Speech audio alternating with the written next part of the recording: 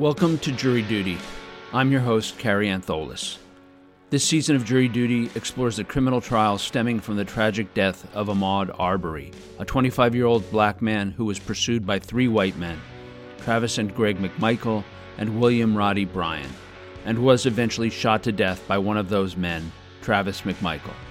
On our last episode, we continued our examination of the testimony of Travis McMichael, focusing on the first half of the events that took place on February 23, 2020, the day of his fatal confrontation with Mr. Arbery.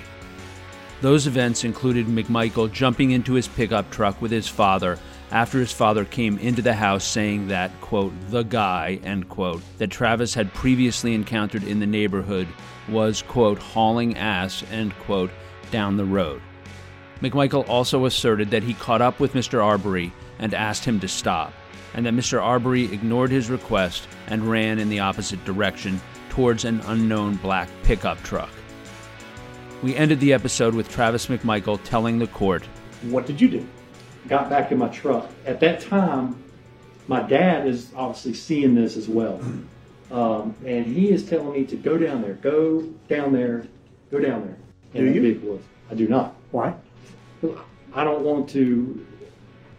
I don't know what is going on with this guy, and I don't want to escalate the situation.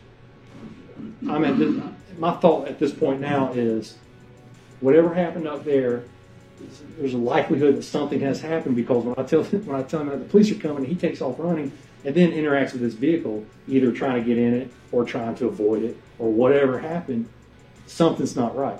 I don't know what's going on. The cops are coming. From my thought at this point, I'm not going to escalate this any further. So what's your goal at this point? My goal is to let the police know where he's at. When we left Jason Sheffield's questioning of Travis McMichael, McMichael was testifying that he was abandoning his efforts to pursue Mr. Arbery and allowing the police to, quote, deal with the situation, end quote. It will be up to the jury to decide whether McMichael was in fact truly deciding to abandon the pursuit, or whether he was simply making a tactical adjustment to his efforts to detain Mr. Arbery. On this episode, we will present our examination of the conclusion of Travis McMichael's direct testimony, including the encounter that led him to firing 3 shots, 2 of which struck Mr. Arbery, killing him. We will also bring back our consulting producer, Paul Butler, for his take on the effectiveness of Travis McMichael's direct testimony. That's all coming up after the break. Hey, it's Ryan Reynolds, and I'm here with Keith, co-star of my upcoming film, If, only in theaters May 17th. Do you want to tell people the big news? All right, I'll do it. Sign up now and you'll get unlimited for $15 a month and 6 months of Paramount Plus Essential Plan on us. MintMobile.com/switch. Upfront payment of $45 equivalent to $15 per month. Unlimited over 40 gigabytes per month. Face lower speeds. Videos at 480p. Active Mint customers by 531.24 get 6 months of Paramount Plus Essential Plan. Auto renews after 6 months. Offer ends May 31st, 2024. Separate Paramount Plus registration required. Terms and conditions apply if rated PG.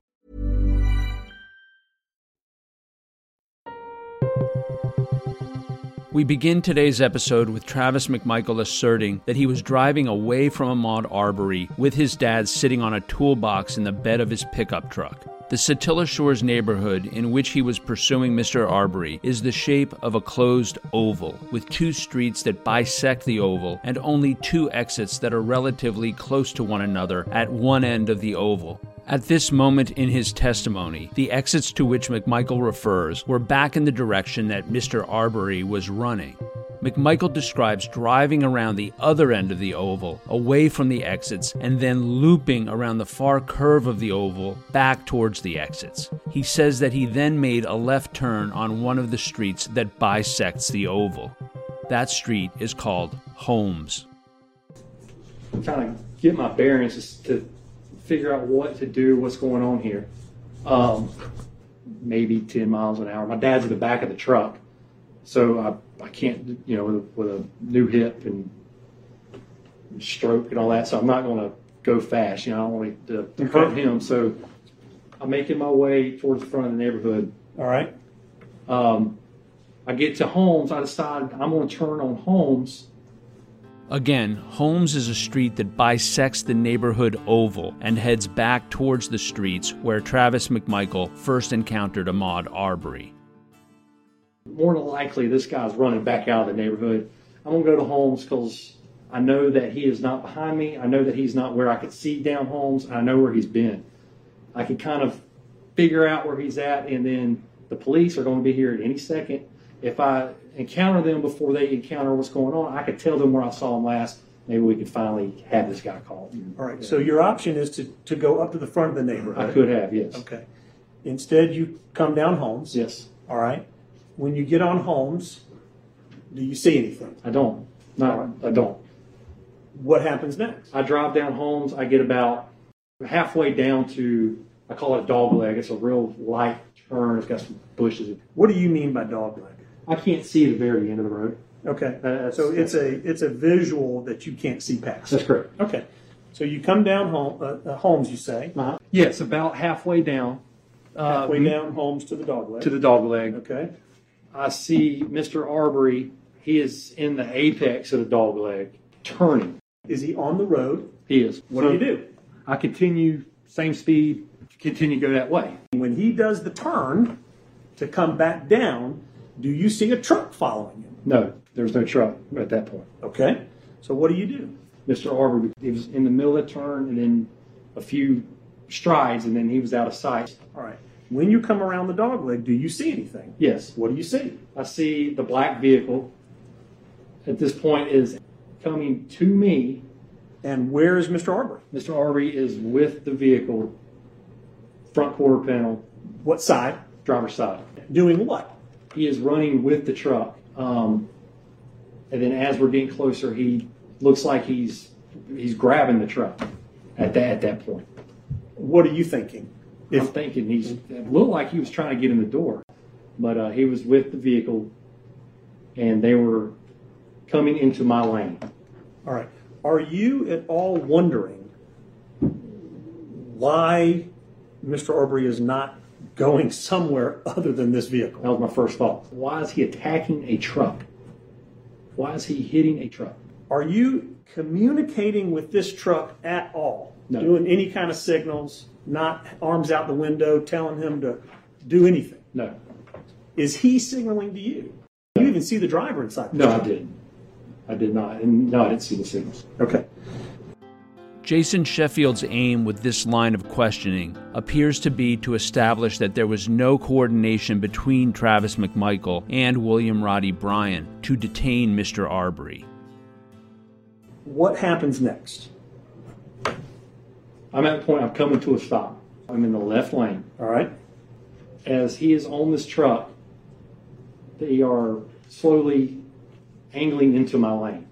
He gets to where I'm pretty much they're in the front of my vehicle. I'm at a stop and I'm thinking, I hope he doesn't hit my truck. I don't think they see me at all. They get to 10 feet of my vehicle and Arbery splits from the vehicle and runs down my passenger side between my truck and the ditch. Okay, so he runs that way. What about the black truck? The black truck pulls off, gets back into his correct lane. Okay. And Mr. Arbery starts running. And the last I see is him in front of the black truck, and the black truck is continuing, but it wasn't accelerating or anything like that. Okay. They were broke off from each other at that point. Did they go around the dog leg? Yes. Yes. Did you lose sight of them? Yes. Okay. What did you do at that moment? I pulled the vehicle back up 10 feet and stopped and parked from there. Why did you park there? He is out of sight at this point. They're gone. There's no longer, there's nothing going on in front of me. I'm still under the impression that the police are coming. This guy's obviously, something's not right. He seems dangerous to me. He's trying to get in this vehicle. If the police come, I can give them a good description of what's happening or where they're at. Hey, it's down this road or this road or this road or that road. I decided to stay right there where I was at. Sheffield here seeks to convince the jury that Travis McMichael's only intention was to detain Mr. Arbery long enough for the police to arrive, and that he had no intention to escalate the use of force. So now you're parked. You've taken up view. What do you do? Get out of the vehicle, analyzing, seeing what's the situation. He was seeing what's going on with Dad. At that point, I said, "Where are the cops? Where are the police?" Dad said, "I don't have a phone." Well, all right. The cops haven't been called. Let me grab my phone. I go to reach for my phone, and I look down the road, and I see Mr. Arbery running back towards me. I yell at him to stop. Stop where you're at. And I'm at this point, "Hey, stop." Where is he running? Where is he running towards you? Is he in the road? Is he in grass? No, he's in the road. He's in the road I want to say he's in the same lane. He's running towards you. How far does he get towards you before you start saying stop? In the straightaway, so it was probably 30 yards. Okay. And you, again, tell us what you do. Show us how you do it. Yeah, so I yell at him, "Stop. Stop right there. Stop right there." He's continuing. We were in eye contact. He's getting closer. I'm thinking he's not looking left. He's not looking right. It's not and the way he's running, it's not a full sprint. It's not a jog. The best way to describe it is like you got a running back. You're about to throw a pass, and they're staged up. They're kind of on their toes, ready to bolt. He was in that stance, I guess, or in that run. Okay. You say To stop where you're at. Okay. And this is 2 seconds. What do you mean this is 2 seconds? To how long it took from me yelling at him to stop to realizing that he is coming to me, that Okay. I need to do something about this. All right. At this point, he's continuing, still eye contact. I'm at my truck, door's open, I'm on the inside of my door. I see he's coming, I go to grab for my shotgun. As soon as I turn and go for my shotgun, he turns. At this point, he had made it to about 10 feet from the back of my truck. My dad's yelling at him, and he runs back. You're saying stop, and then you say he turns around and goes back. Yes. At what point did he turn? He was about 10 feet from the back of my truck, but my action of going into my truck is what made him turn, I believe. Okay. He turns, then what happens? I pull the shotgun out, and I start going down there to see what's happening. I said, "No, I need to stay where I'm at. My dad's up here in the back of the truck. I know what's going on here. I don't know what's going on down there. And this guy is still irrational. It's still not, something's still not right about this. I'm going to stay right where I'm at."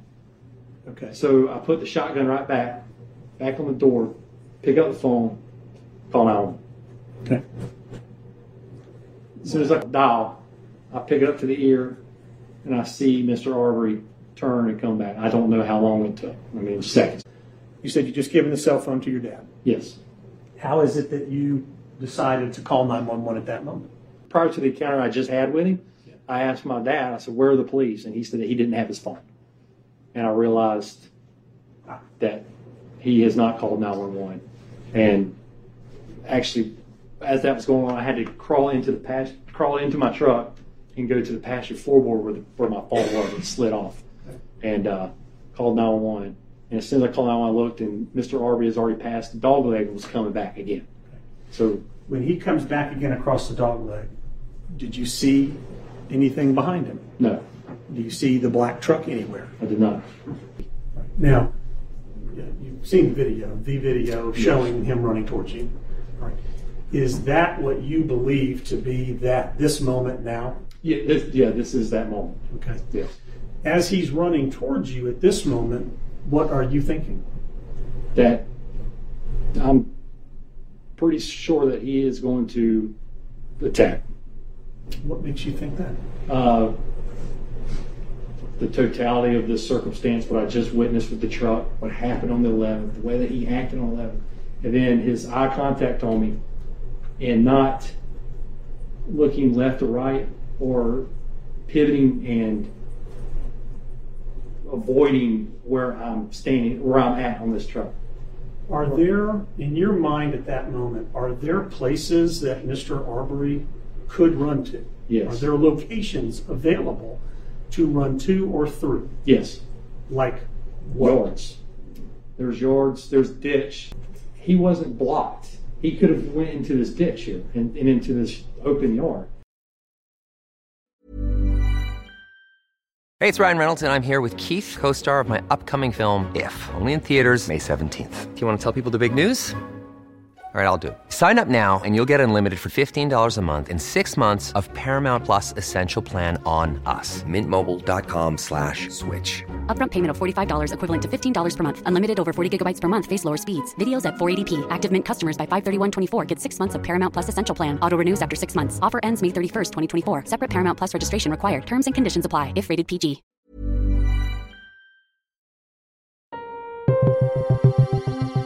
Travis McMichael points at a map. Jason Sheffield again guides McMichael to describe Mr. Arbery as the aggressor in this situation. You see in the video, we all see in the video where you raise your shotgun. Yes. You see that? Yes. Okay. You remember doing that? I do. Why'd you do that? He was closing in. At this point, I've yelled at him to stop several times. At this one again, I screamed at him to stop, screamed to stop. He is focused in on me, and he's at this gate where he's looking like he's about to run. He has the possibility to get this burst out. And if he gets this burst out at this point when I pulled the shotgun, I wouldn't have time to react if he wanted to get on me or to pull a gun or have a knife or if he wanted to do ill will. At this point, this is when I needed to deter him to do not come at me. How do you know at this point you have to do that? Because everything that's happened, everything that's going on, and him closing in on me. How do you know at this point that you have to raise the gun, or he could be on you like that? From training and prior experience. It's an average of 21 feet for somebody to react, to pull a weapon and fire 2 shots at somebody that charges you with a knife or anything like that. Mr. Arbery's already running. He's at a pretty good clip. He's directed at me. He sees that I have a weapon. I'm yelling at him to stop. And he's continuing. At that point, he sees that you have a weapon. Mm-hmm. How do you know that he sees you have a weapon? What do you do? I had the weapon out at this point, and I had it down. Port arms is what they call it. Okay. And it's blatant that I had this shotgun. When you raise it at that moment, for the reasons that you did, does it have the effect that you hoped it would? Yes, it did. Which was what? It did. No longer went my direction. Okay. As soon as I drew the weapon on him, you could see in the video that he darts to the left and darts to the right and then commits to the right. When he does that, as soon as he darts, I put the weapon back down and move away from my vehicle. Make a distance. I'm thinking he's going to go across this yard. What if he did? I'm just going to let him keep on going. Let him run on by. So if he comes around the right side of the truck and decides to bolt through the yard, was the yard open? It was. And if he did that, what would you do next? I watched him run on by. It was at this point, I know the police are coming now, and I know they're going to come from the front of the neighborhood, and if he turns right, he is going out of the neighborhood. And I could watch him, I could see him, see where he's going, and he's gone. He is no longer a threat to that vehicle that he was just interacting with. He's no longer a threat to my father or myself. So if you raise a shotgun, yes. When he runs up the right side of the truck, what are you thinking? That he is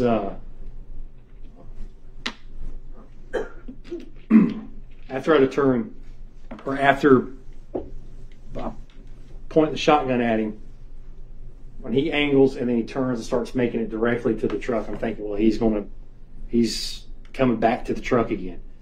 My father's in the back of the vehicle. So what? Your dad's in the back of the vehicle, so? Yeah, so the path he's making, he's going to make contact with the vehicle, or going to be around the vehicle. He can jump up, grab Dad, or still under impression that he might be armed, that he could run up and shoot.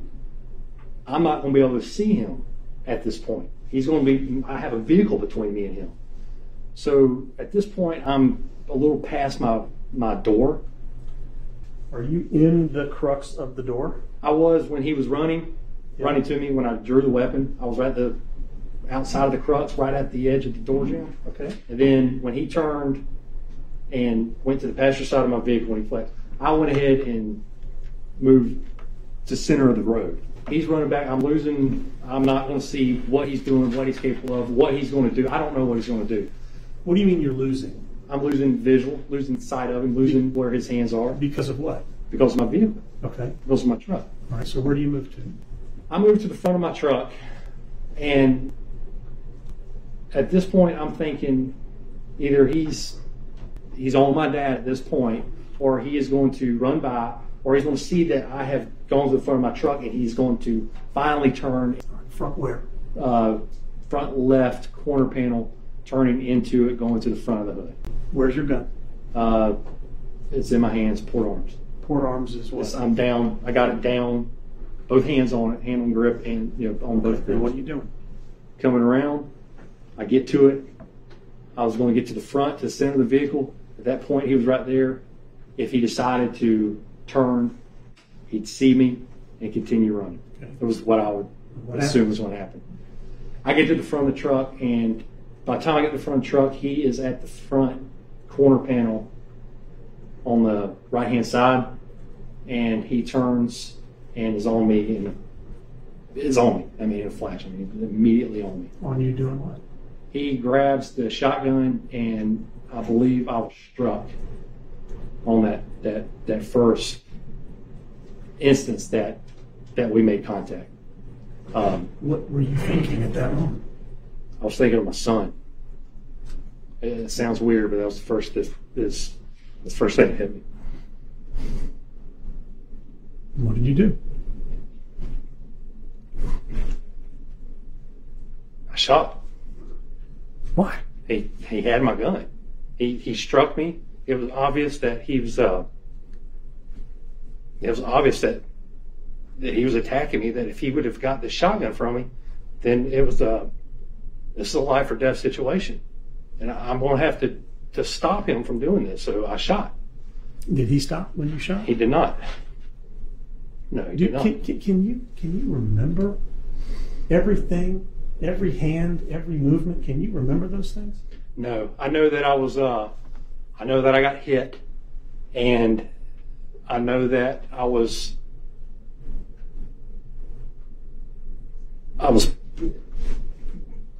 weapon retention. We were talking about it earlier. Yeah. With a shotgun or a rifle, it's called the push-pull method. And when somebody's got a weapon, you go to port arms and you push out and you pull down is what you're taught. I was a stickler with it, with everybody that we trained. That was my biggest fear, that somebody's on a boat and they come up because the pistol's holstered. Rifle or shotgun, you got it in your hand. It'd be easier for somebody to get it from you. So I always exclusively train people to do this push-pull. So it's natural for me. It's it's trained into, it's muscle memory. And when this happened, I was in port arms. I got struck, and I remember when I came down, I got hit in the top of the head, and he had the weapon in his hand. So I pushed and pulled, still getting hit. And did you get it free from his grip? I don't believe I did. I don't know. I don't know exactly when or where or if he continued grabbing, but we were together. We were locked up. He was on that shotgun. You've seen the video we talked about where you see you're being pushed across. Do you remember that? Do you remember where your bodies were moving? I know that he was. I didn't know where I was at, but I knew that he was on me. I knew that I was losing this. I knew that if I was getting tripped, if I would have tripped, or if he would have got a lucky strike on my head, or if I would have lost that grip on that shotgun, that I would have been shot, or I'd have been in serious trouble at that point. I knew that he was overpowering me, but I didn't know which direction or what mechanics he was doing to overpower me. At that time, did you remember how many times you shot the gun? No, I didn't. I thought I shot twice. But you shot it. You shot it. Yes. Yes. Do you remember how many times you did? I thought it was twice until later on, speaking with the investigator, that I realized that it was 3 shots. But I shot the first shot. I knew I shot, and then the second shot, I shot again because I was still was still fighting. He was all over me. He was still all over that shotgun, and he was not relenting. So I shot again to stop him. That third shot, which I thought was second, that final shot, my dad came out and he was yelling that he's got his hand under him. I turned around. We got over there and pulled his hand out from under him and realized that he was deceased. And I looked up and the police were right there. I stood up, realized that, that I got a gun here and that he's passed away. The police were on scene. So I walked over to the side and put my shotgun down. After that, it was a blur. It was shocking. It was a blur.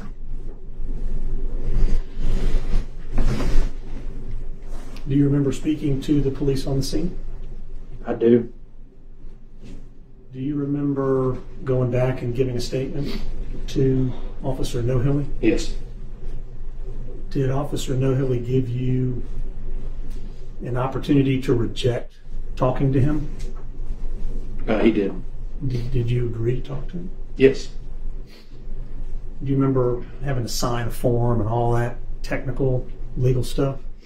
Yeah, he told me, he gave me my Miranda rights, and I agreed to them and agreed to make a statement. What was it like sitting in the room with Detective Nohilly, trying to recall the specifics of this event? I struggled. I was trying to give him as much information as possible. I thought that I did a good job until I've read the statements. Oh, you did a good job at what? At giving him a clear idea of what happened. Reading the statements now, I was all over the place. All over the place in what way? In describing what happened, giving the dates and the timeline of what happened. It seemed that I was speaking, it seemed like I was reliving the situation. I would go to one thing, I would say, I saw him on Burford, and then we lost the phone, but when I grabbed the phone, it was just everywhere. I was everywhere. And it was under stress. This was less than 2 hours after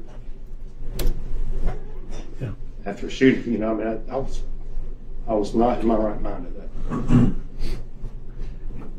Travis, you understand that you've been charged with having an agreement of sorts with Roddy Bryant. Objection.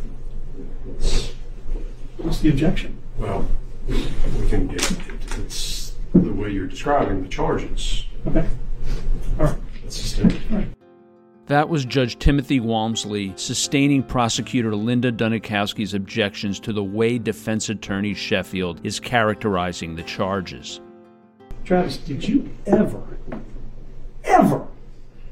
coordinate with Roddy Bryant to box in Ahmaud Arbery? No, sir. Did you ever do anything to try to use him as a bookend to try to corner Ahmaud Arbery? I did not. Did you want to stop Ahmaud Arbery and talk to him? I did. Did you want to stop him and hold him so the police could come and arrest him? That was my plan, yes, sir. And by hold him, I mean, detain him, not let him go anywhere, at least keep an eye on him. Leading. Sustained. Yes. Okay, don't answer, it's been sustained. Sorry. Been sustained. Again, Judge Walmsley sustains the state's objection, this time because Sheffield's question was deemed leading. Other than the time that you put your shotgun on your shoulder and the time that you had it in your hands when Mr. Arbery grabbed it, did you ever pull out your gun? No, I did not. I had my gun out and was walking towards the dogleg, the first encounter we had on Satilla, on Holmes, but he was already running away. He didn't see it, and Fair enough. I asked you to pull it out. Yeah, but that, I think you've explained. You're just putting that in trouble. Did you leave the house that day with the intention to kill the guy I did that not. your dad mentioned to you? I did not. Did you leave the house that day with Objection. Leading. It's not telling him that he did in fact leave the house that day. It's did you leave the house that day? It's sustained. It's a yes or no question. Don't ask me a yes or no question, and it's a leading. Well, it's not a leading if the answer could be yes or no. But We can debate it all you want, Mr. Sheffield. I understand. I understand. Okay. Give me 1 second, please. Judge Walmsley is sustaining the state's objection to defense attorney Sheffield's question, quote, "Did you leave the house that day with the intention to kill the guy?" End quote. The reason such a query is not allowed is because such leading questions are deemed to be testimony coming from the lawyer, not from the witness. After a moment, Sheffield decides to end his questioning of his client, Travis McMichael, and turns the witness over to the prosecution for cross-examination. Joining us now to discuss Jason Sheffield's questioning of his client, Travis McMichael, is Georgetown professor, MSNBC analyst, and one of the nation's most frequently consulted scholars on issues of race and criminal justice, Paul Butler. Paul Butler, thanks again for being with us today. Hey, Kerry, it's great to be here. Paul, what did you make of Travis McMichael's attorney, Jason Sheffield's direct examination of his client?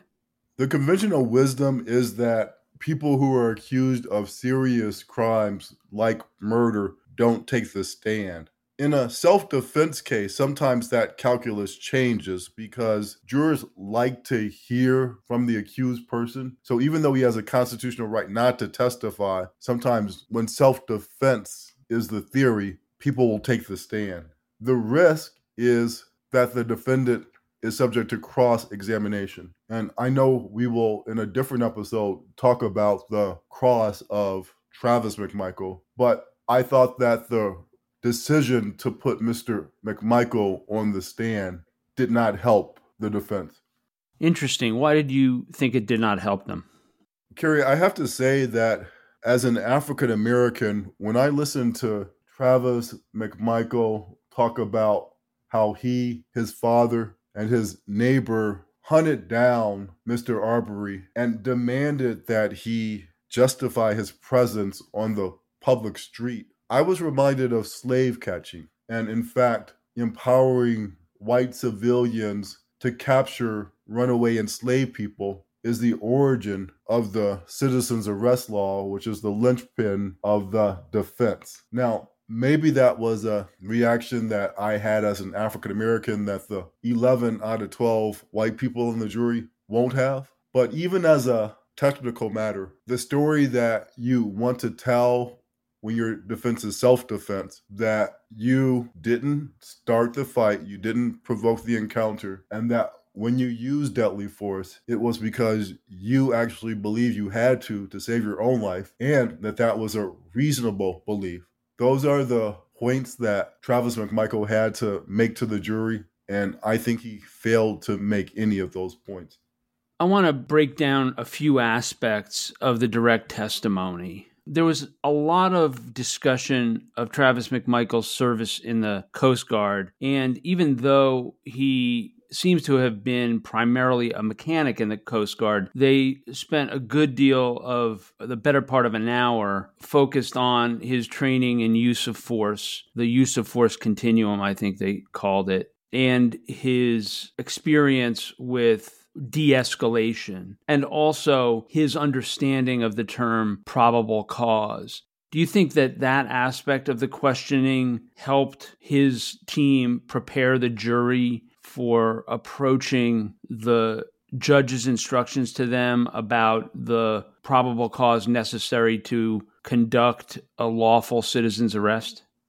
I certainly understand why the defense wanted the jury to know about Mr. McMichael's experience with law enforcement. Indeed, as I was listening to that almost hour of testimony about when Mr. McMichael was in the service and how he learned all of this about criminal procedure, I was thinking that he was probably a military police officer or some other law enforcement agent within the military. And of course, he wasn't that. He was a mechanic, but he had this training. So the point that the defense wants to make is that when Mr. McMichael was allegedly relying on this Georgia law that allows private citizens to make arrests, that in a sense, Mr. McMichael wasn't a private citizen, that he was more like a law enforcement officer. And that may or may not appeal to the jurors. It may appeal because the Georgia citizens arrest law uses terms that might presuppose a familiarity with the law, especially the law of when people can be arrested. And so Mr. McMichael wanted to impress the jury with his knowledge of that law. Maybe that worked, maybe it didn't.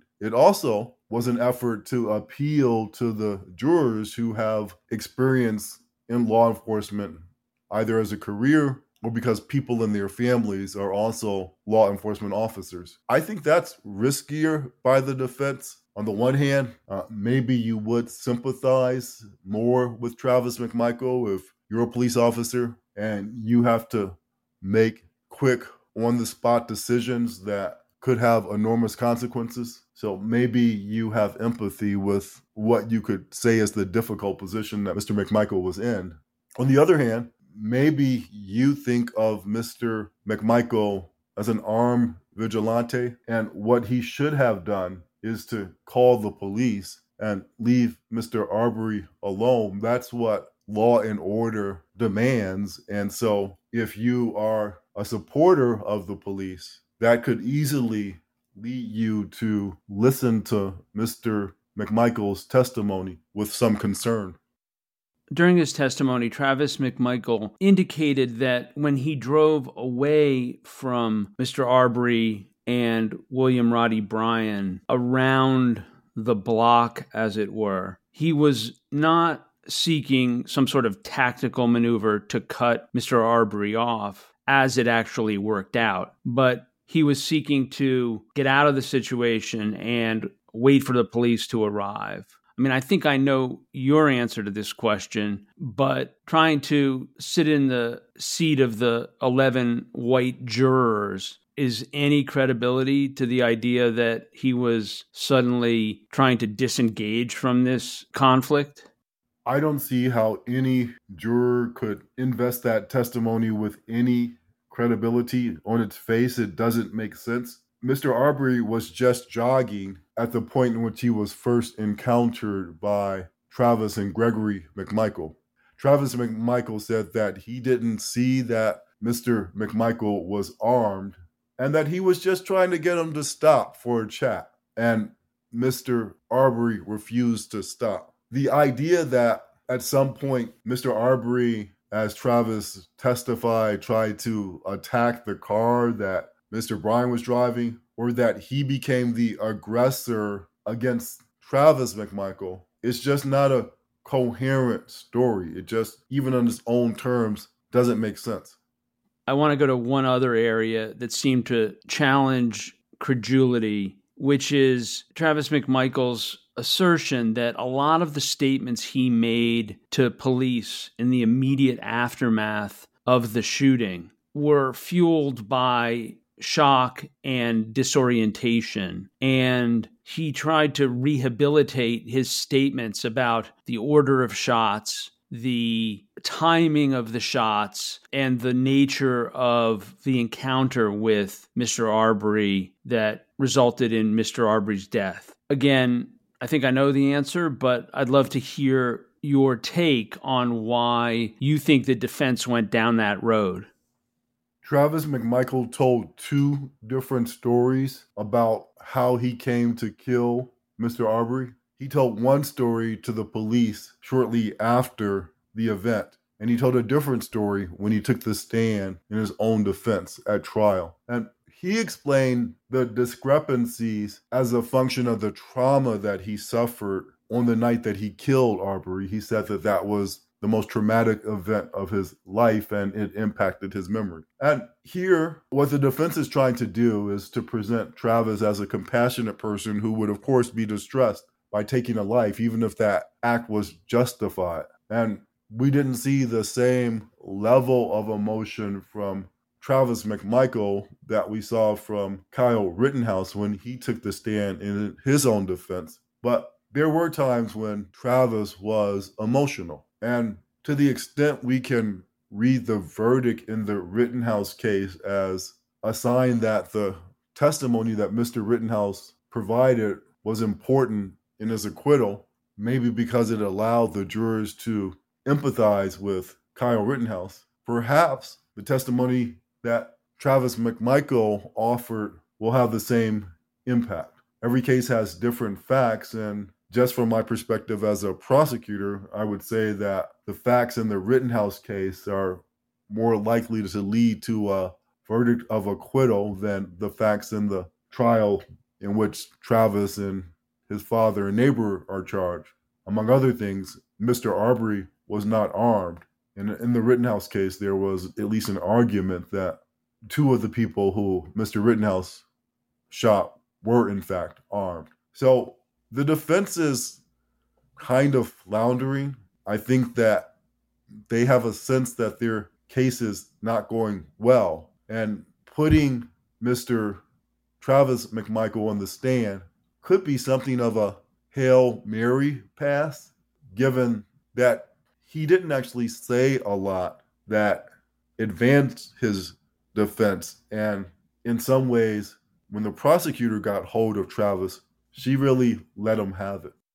Ironically, the only person in this trial that's had the opportunity to speak about Ahmaud Arbery is Travis McMichael. And he spoke about the two times that he believes he encountered him, the one time being on the night of February 11th, and the second, of course, being on February the 23rd, 2020. Do you think with this jury of 11 white people and only one black person that he made any headway in staining the reputation of Mr. Arbery in a way that might at least get a few of the jurors to sympathize with him?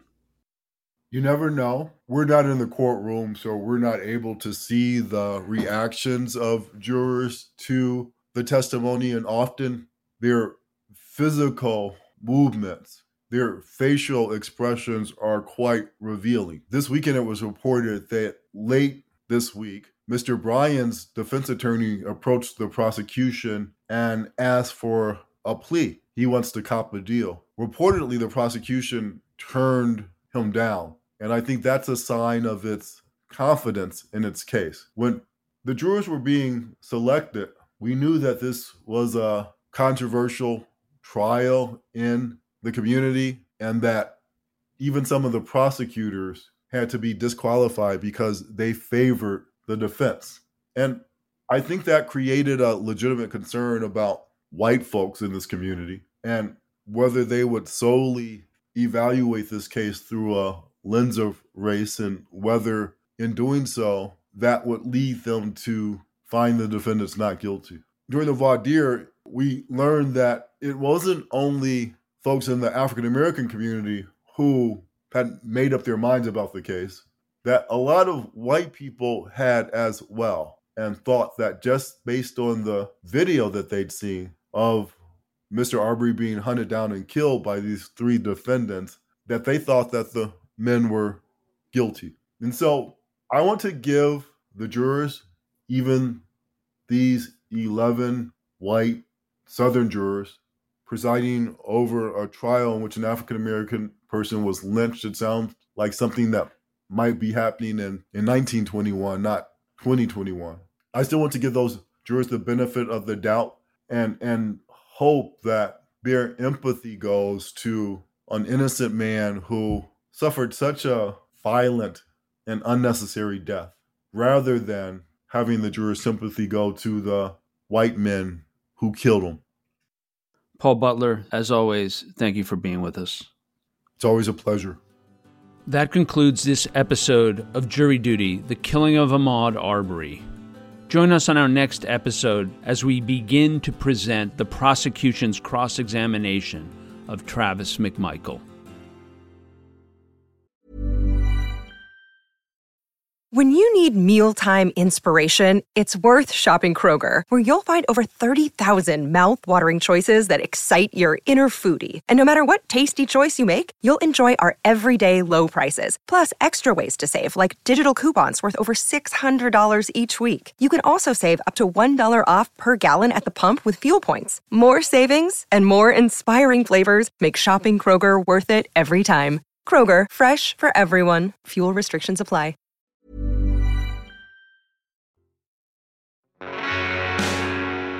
You can find more information about this trial at crimestory.com. Jury Duty is created, produced, and hosted by yours truly, Carrie Antholis. Our consulting producer is Paul Butler. This episode was co-produced and edited by Chris Tarracone. Music was provided by Strike Audio. Trial audio is courtesy of Law and Crime Networks. Thank you for joining us, and we hope you will come back for the next episode of Jury Duty, the killing of Ahmaud Arbery.